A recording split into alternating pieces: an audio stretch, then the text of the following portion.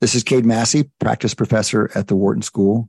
On this week's highlight show, we're going to give you a conversation between me, Adi, and Shane about balls and strikes in baseball. We got an interesting question off of Twitter about assessing whether some teams got robbed by umpires and some teams are helped so far in the season. So we talked through the stats of that and wandered into technology and where the game is going. Fun little conversation on the state of balls and strikes in baseball. From the campus of the University of Pennsylvania Wharton School, this is Wharton Moneyball on Business Radio. Welcome to Wharton Moneyball. Welcome to 2 hours of sports analytics here on SiriusXM. We come to you every Tuesday afternoon, show up on Wednesday on your feeds, on Twitter, to talk sports analytics. We've been doing it for 9+ years. Same crew. Today, we're down one person, one crew member, one collaborator. Eric Bradlow's out doing Eric Bradlow things. The rest of us are here. Shane Jensen is here.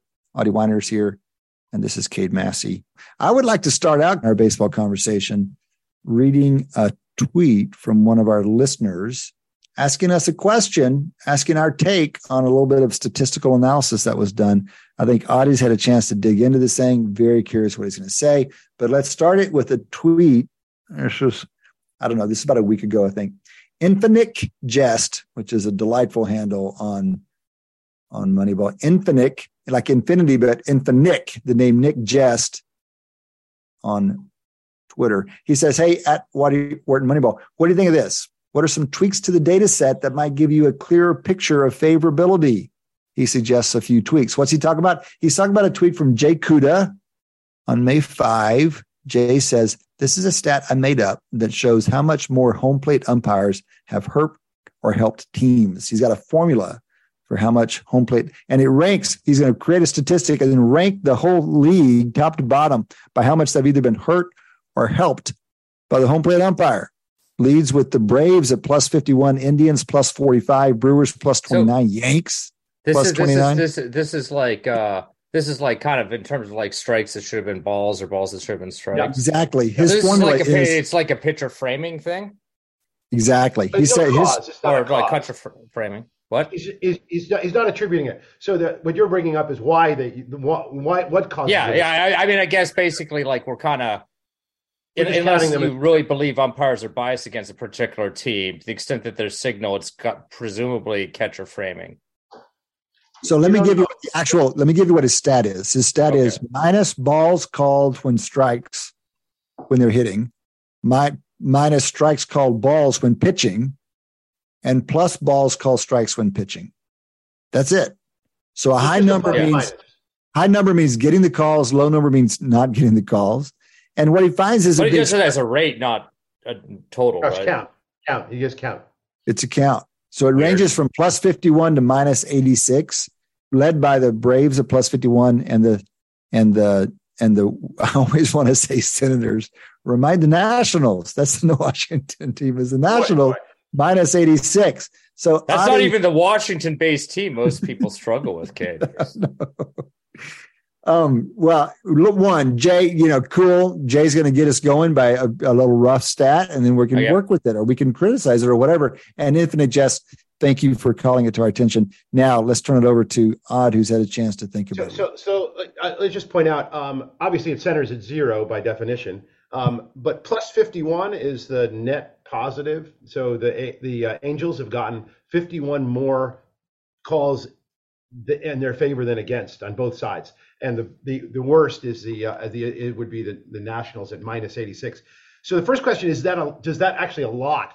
And two questions to answer is, one, does that amount of call differential actually have an impact? And the answer is yes, it does. So when you accumulate them, that actually in summary can matter. There are games that have been decided by bad calls or in either direction. And we all know that. Anyone who watches the game can see that a bad call, particularly in an appropriate spot, could have an enormous impact. No, and I mean, I don't want to interrupt from your Floyd, but it's all about whether it happens at a relevant spot. I mean, the reason I kind of reacted to this even being like a count stat as opposed to a rate stat is a team like the Red Sox, whose pitchers have to throw a lot more pitches than a team that has good pitching, for example. It's kind of weird. It's like, almost like in a mechanistic sense, the ideal team for accumulating this stat would be one where the pitchers are terrible, so he has to throw a ton of pitches, but the catcher is really good at framing, so he's able to kind of grab a few here and there. But those teams aren't going to necessarily have the consequential game-changing situations. Yeah, so you point out two things. First is this counting set isn't weighted by value, right? So obviously getting a strike when you have 2 strikes already is way more valuable than getting a strike when it's 3-0. So the count actually matters. The leverage matters. And so it's not to figure out the actual impact requires that. So you can only guess at what the impact is. But I'll just point out that losing 86 balls and strikes like the Nationals have done on average is going to mean quite substantial even after 35 games. The second thing you bring up is I missed what you said there. 35 games, a differential of minus 86. How should we roughly think about the impact of that? That thing could probably be worth at least a win, if not maybe a win and a half against the Nationals. That's a lot. Maybe that's a little high, but each strike can mean, depending on the situation, could mean a tiny fraction, but a tenth of a run maybe. And what you're saying is that's 2.5 strikes per game is what you're saying. You're trying to translate that into the potential for right, exactly, on both sides, right? So you remember so there's about 300. So now I want to address 2 issues. One is what causes it. I'm going to hold off on that one. Shane keeps bringing up pitcher framing. It could also be umpire stupidity or incompetence or pitcher. Well, but biased incompetence. I mean, general incompetence wouldn't get you this. Which is what I think they have. The real issue is, you can get on both sides of the ball, right? You might give you this. It's just you're going to have some range. Some teams are going to. Yeah, I guess again, if you had uniform incompetence and high variation in the actual number of balls and strikes called against like. But Shane, what's high variation, especially 35 games in? Well, any game. Let me answer that. I've done the work here. So okay. I'll give you the answer. We're going to get the answer now, and I'll go break it down. So there's about 35 games. There's about 300 pitches per game. Now, that means you're looking at quite a lot of nearly 10,000 pitches over this part of the season. But how many of them are errors? So I'll turn that to you guys to make a guess. What fraction of non-swung at pitches or not put into play pitches are umpire errors? I know the answer. So what do you think? So Shane may know this better than me. My impression is that when they started with whatever the tracking mechanism is that they use in baseball, and they started giving umpires feedback, it's this beautiful chart where umpire accuracy just hockey sticks up based on this feedback. And it's up into the 90s. And I think it's at least mid 90s, if not higher. So I'm going to say 96% accurate, something like that. Wow. Okay. Well, the best pitcher is 96. The best umpire, you mean? Umpire. The best umpire in the league is 96. Okay. The average is around 92.5. And there's 300 pitches a game. Okay. Right. And so it used to be around 85. So it absolutely hockey sticked up into the 90s, and it's been creeping up. Now, so if you just take about 8% of those 10,000, you're looking at that's per team. So what you're looking at. Well, wait, already. Shane is wagging his finger. Well, no, I mean, because I only because I'm excited to hear about this variation in the number of pitches thrown by different teams. And if you're, but it sounds like you're actually assuming the same for each. I'm just going to do the average. You can. Yeah. So I mean, that's not good. So that's one of the things that drives variation. Yeah, but we're going to give you the ballpark. So we'll do first order. So if you assume the umpires are blowing approximately 8% of their calls, there's been 10,000. And what you do now is to figure out the standard deviation. Well, it's plus or minus 1. So the standard deviation is trivial in this case. It's just the square root of the number of attempts. So you're basically looking at it around a standard deviation of around 35, which means that if you want to turn these numbers into Z-scores, the best, which is the Angels, are about 1.6 Z-scores, right around the top, 5 percentile. The worst, 86, is closer to 2.5. So the bottom, the Nationals have really been pummeled. Now that could be because they've just had way more pitches than others, but I don't have that. But it's still just I would get that it can't be that big. I don't know. Especially early in this season, look at what the Oakland Athletics are doing pitching wise. Yeah, they're letting up literally they're averaging over 7 runs a game against. And you're telling me that they're not throwing more pitches than we got that. I want to note a small detail in Adi. I recognize the team logos better than Adi, which is perhaps the first time I've ever been more accurate about something baseball. Adi, the leading team is the Braves, not the Angels. The Braves. You're right. Adi, would you read anything? Down at 0. Right. Shane and Adi, is there anything about? So let me what you just did was, I think it's vital, and it's an easy, very common human mistake, even among experts. You can take any list that's been flipped coins, like all of us flip 20 coins. Somebody's going to flip more heads than the other one. And so you rank us, and all of a sudden it starts looking like somebody's a good coin flipper and somebody's a lousy coin flipper. It's just chance variation. Chance produces spreads that people don't expect. It's not that everyone's going to get the exact same. And so you just said, how much spread should we expect? And you found that, well, plus or minus 2 standard deviations is going to cover whatever, 95% of the population. In fact, plus or minus 2 standard deviation covers 29 of our 30 teams. And so it's well within what we'd expect. Now, I do want to draw attention to the one outsider, because it is a big difference between the most extreme and the next most extreme on the negative side. The Nationals are minus 86, and the next team up, is that the Astros, are minus 56. That's a huge gap. Now, would we begin to be suspicious? Or is this a quality of extreme? You're going to tell me it's a quality of extrema or something, that the extreme outcomes, there are bigger gaps at the tails. I don't know, 30. That's a standard deviation gap between the worst and the next worst. So might we begin being suspicious of what's happening with the Nationals? Okay, so that's a good question. So now, obviously, I love the way you phrased it. There's going to be someone good at coin flipping and another bad at coin flipping. The way I like to represent it is every list has a top and a bottom, and that their very existence doesn't mean anything until you turn it into a perspectives that gives you a judgment. So only the Nationals are kind of outside what you'd expect to see in a list of 30 numbers. And now you're asking, do we need a cause? Well, Shane would say, well, maybe they just have way more opportunity, and that they're the only one not normalized. Yeah, like a first check would be whether there still is outlying when you kind of measure it as a rate. Right. Shane, one thing about the rate thing, this is both sides pitching and batting, and so it's only going to cover half. The bad pitching is going to get you half of the way there. It's only going to cover half of the volume. Let's put it that way. Right, because it's both sides. We're adding them up, and so presumably, but I would actually argue good and bad things happen to you when you're batting as well, not just when you're pitching. Yeah, the counting stats. When you're batting, Right. So I would actually argue that the question would be: at what point do we look for a cause?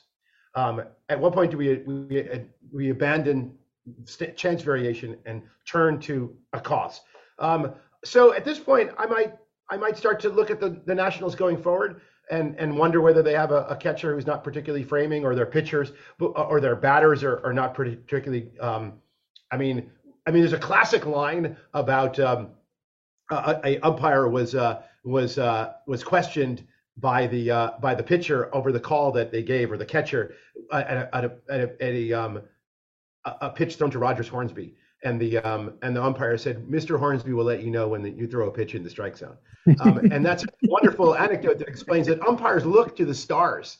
And Greg Maddux is famous for that as well. The umpires just knew that was Greg Maddux, which meant that balls on the edges just went in his favor, because frankly, the umpires are human beings. They get balls on the corners and they don't really know what to do. But if it's Greg Maddux, your prior says, well, it's a strike. And if it's not Greg Maddux, maybe it's not. And so you might look to the Nationals and say, well, maybe they're doing something wrong. But I would wait to see more of the season before I would jump to that conclusion. Because as I said, every list has a bottom. And yes, they are a standard deviation higher than they should be. But even that happens too. Yeah. Isn't it going to be so glorious in like 5 years when this is not even a thing? Like this is not like that. Like, oh my, like different teams have different number of calls against them wrong. wrong. Isn't that going to be kind of, well, we'll look back and people be like, oh, it's kind of cool that like humans used to do this and they weren't as good at it as the machines. I didn't know, but I was told on Saturday that that most AAA stadiums are using the robot umpire right now. And how, actually, I'm curious. I didn't know that myself, and that's encouraging because that, maybe even moves up my timeline a little bit. Are they doing it where it's kind of like I actually don't even like, although robots obviously can do this and should do this for us right now, whether the implementation is going to be like, it's like kind of like just like, there's a horn or like it's kind of like the second the computer makes a call, it's known to everybody, or whether they're just going to kind of buzz the ump with the correct call and then the ump communicates it. And I hope when it's implemented, the ump does not have the ability to change. Right, because then we're just back to the old thing. So this is what I learned, that probably the most immediate change would be the ability to challenge. So the umpire will make the call, but you'll have the ability to challenge using the system. So dumb. Like why? When everybody knows the correct answer, why you got to go through this whole thing? All right. So here's the question, and here's why it makes it not easy. It turns out the strike zone will be the actual implemented strike zone. If you think about it as a 3D image, make a geometric figure that's the plate. Yep. And make it into a three-dimensional object that's the plate and then the height as appropriate for the batter. And if you define the strike zone as any ball that touches that three-dimensional figure, two things happen that the players don't like. One, balls will touch the front of the strike zone and barely, and they'll seem incredibly low to all players, all pitchers, catchers. In other words, the baseball is not accustomed to calling that a strike. And so and you can also get balls that pop in at the top of the strike zone that curve down and everyone thinks are high. No, and I mean it is going to change the dynamics, but the great thing about it. So here's the question. Here's the actual question: should they just make a two-dimensional strike zone right down the middle of the plate, define it as essentially an outline, and any ball that goes through it? No. I mean, I think I would keep it as a 3D. I personally would prefer stay as a 3D volume. But I mean, regardless, even if it does change the dynamics, it'll change it in like a consistent way that all the hitters can just get used to. Like, okay, like the worst part about this is right now, there's a different 3D. There's still a 3D volume there. It's just inconsistently applied within and between games. Right. And so real quickly, do y'all think that, of course, Shane, you're right, but in category, but degree matters here. Like how big an adjustment would it be if there is this freaky thing that can happen? But it makes me wonder whether pitchers, you don't even hear commentators say he caught the front corner. Do they? I mean, you don't think about pitchers trying to nick? They don't nick it three-dimensionally. They talk about it and think about it much more two-dimensionally, don't you think? They're looking for edges, not front corners, right? Yeah, though, I mean, there are ones that kind of swing in kind of around, like where it's like, I mean, I don't think they'd show up. I don't know how they're scored. They like on the TV basically does the 2D square. Like if there's definitely balls that have like a curve ball that like does not hit the front square of the plate, but is over the plate by the time it reaches the back of the plate. Those would be shown as balls by the kind of imagery that we kind of see now, or the overlay that they put, the networks put on the plate. I'm pretty sure. Well, I think they just do that 2D then. Is that the overlay we see on TV? Is that the front of the plate, the middle of the plate? Yeah. What is it? The front of the plate. Not sure. It's the front. It's the actual front tip, which makes sense because although it's hard to know because a slow pitch with a lot of spin actually drops a measurable amount in that distance. Yeah. Oh, for sure. No, it's a very subtle thing. Why Almost do you think something a machine would do better? Why do you think that the original creators of baseball and home plates gave it depth? Why wouldn't you have just drawn a line and said, throw it between here and here at this particular point in between the mound and the batter, put it between this right and left stake or whatever? Why was it? Cricket's kind of two-dimensional, right? You have to hit those posts. Yeah. So it's essentially a two-dimensional thing. I mean, you're robbing posts of one of their dimensions, but fair enough. Well, yes, okay, yeah. Sorry, post out there. sorry for all the fans of posts out there. But it's also a base. You have to touch it. You have to touch home plate when you score. So it needs to be a. That's what it is, though. That's what it is. Well, no, but they're still. I still think Kate's question. I mean, obviously, you have to have a 2-dimensional object for the plate in terms of like plays at the plate, like for runners and some base runners and stuff like that. But again, they could have still defined the strike zone as the square at the start of the plate. Why would they? Let me just point out, as someone who's played baseball, well, I haven't played it recently, but as an umpire trying to call a strike, you do not give a shit about the depth of that plate because you can't tell. No, I mean, you are looking at it 2D, and that's the way it goes. Yeah, I think this is an improvement. When they go to the robo-ump, when Shane's throwing his party for robo-ump day, there needs to be a 2-dimensional object. I think you just sacrifice that third dimension. It's an artifact of having laid down a 2-dimensional object on the ground, and it doesn't serve any purpose. That's my claim now. And I'll accept that because the whole, because it's, the robo-umps will be in at that point. Like I'll accept whatever implementation, whatever. You're willing to trade that off. Yeah, exactly. I think that's reasonable. Well, what has been the experience? You said all the parks are using it, Adi. Are the reports favorable? I haven't heard momentum. I don't know the current reports. I just heard from the previous year. The reports were that the players on both sides of the ball, defense and offense, were just flummoxed by the actual strike zone. This is amazing. They were just so the thing that is on the table is to actually redefine the strike zone. Yeah, good. But we've always talked about that in terms of the height of it, the top and bottom. I've never heard it talked about in terms of the dimensionality. I think that's neat. So it won't actually be a box anymore. It'll be something else. Okay. All right, guys. Well, good fun. That's a whole segment on balls and strikes, frankly. Appreciate y'all being here for it, for the whole team, Adi, Shane, and Kate, as well as for Eric Bradley, who's been away today, for Matty Datz, the boss man, for Deion Simpkins, the associate boss man. Thank you guys for listening. Come back and join us next time. Between now and then, enjoy your sports.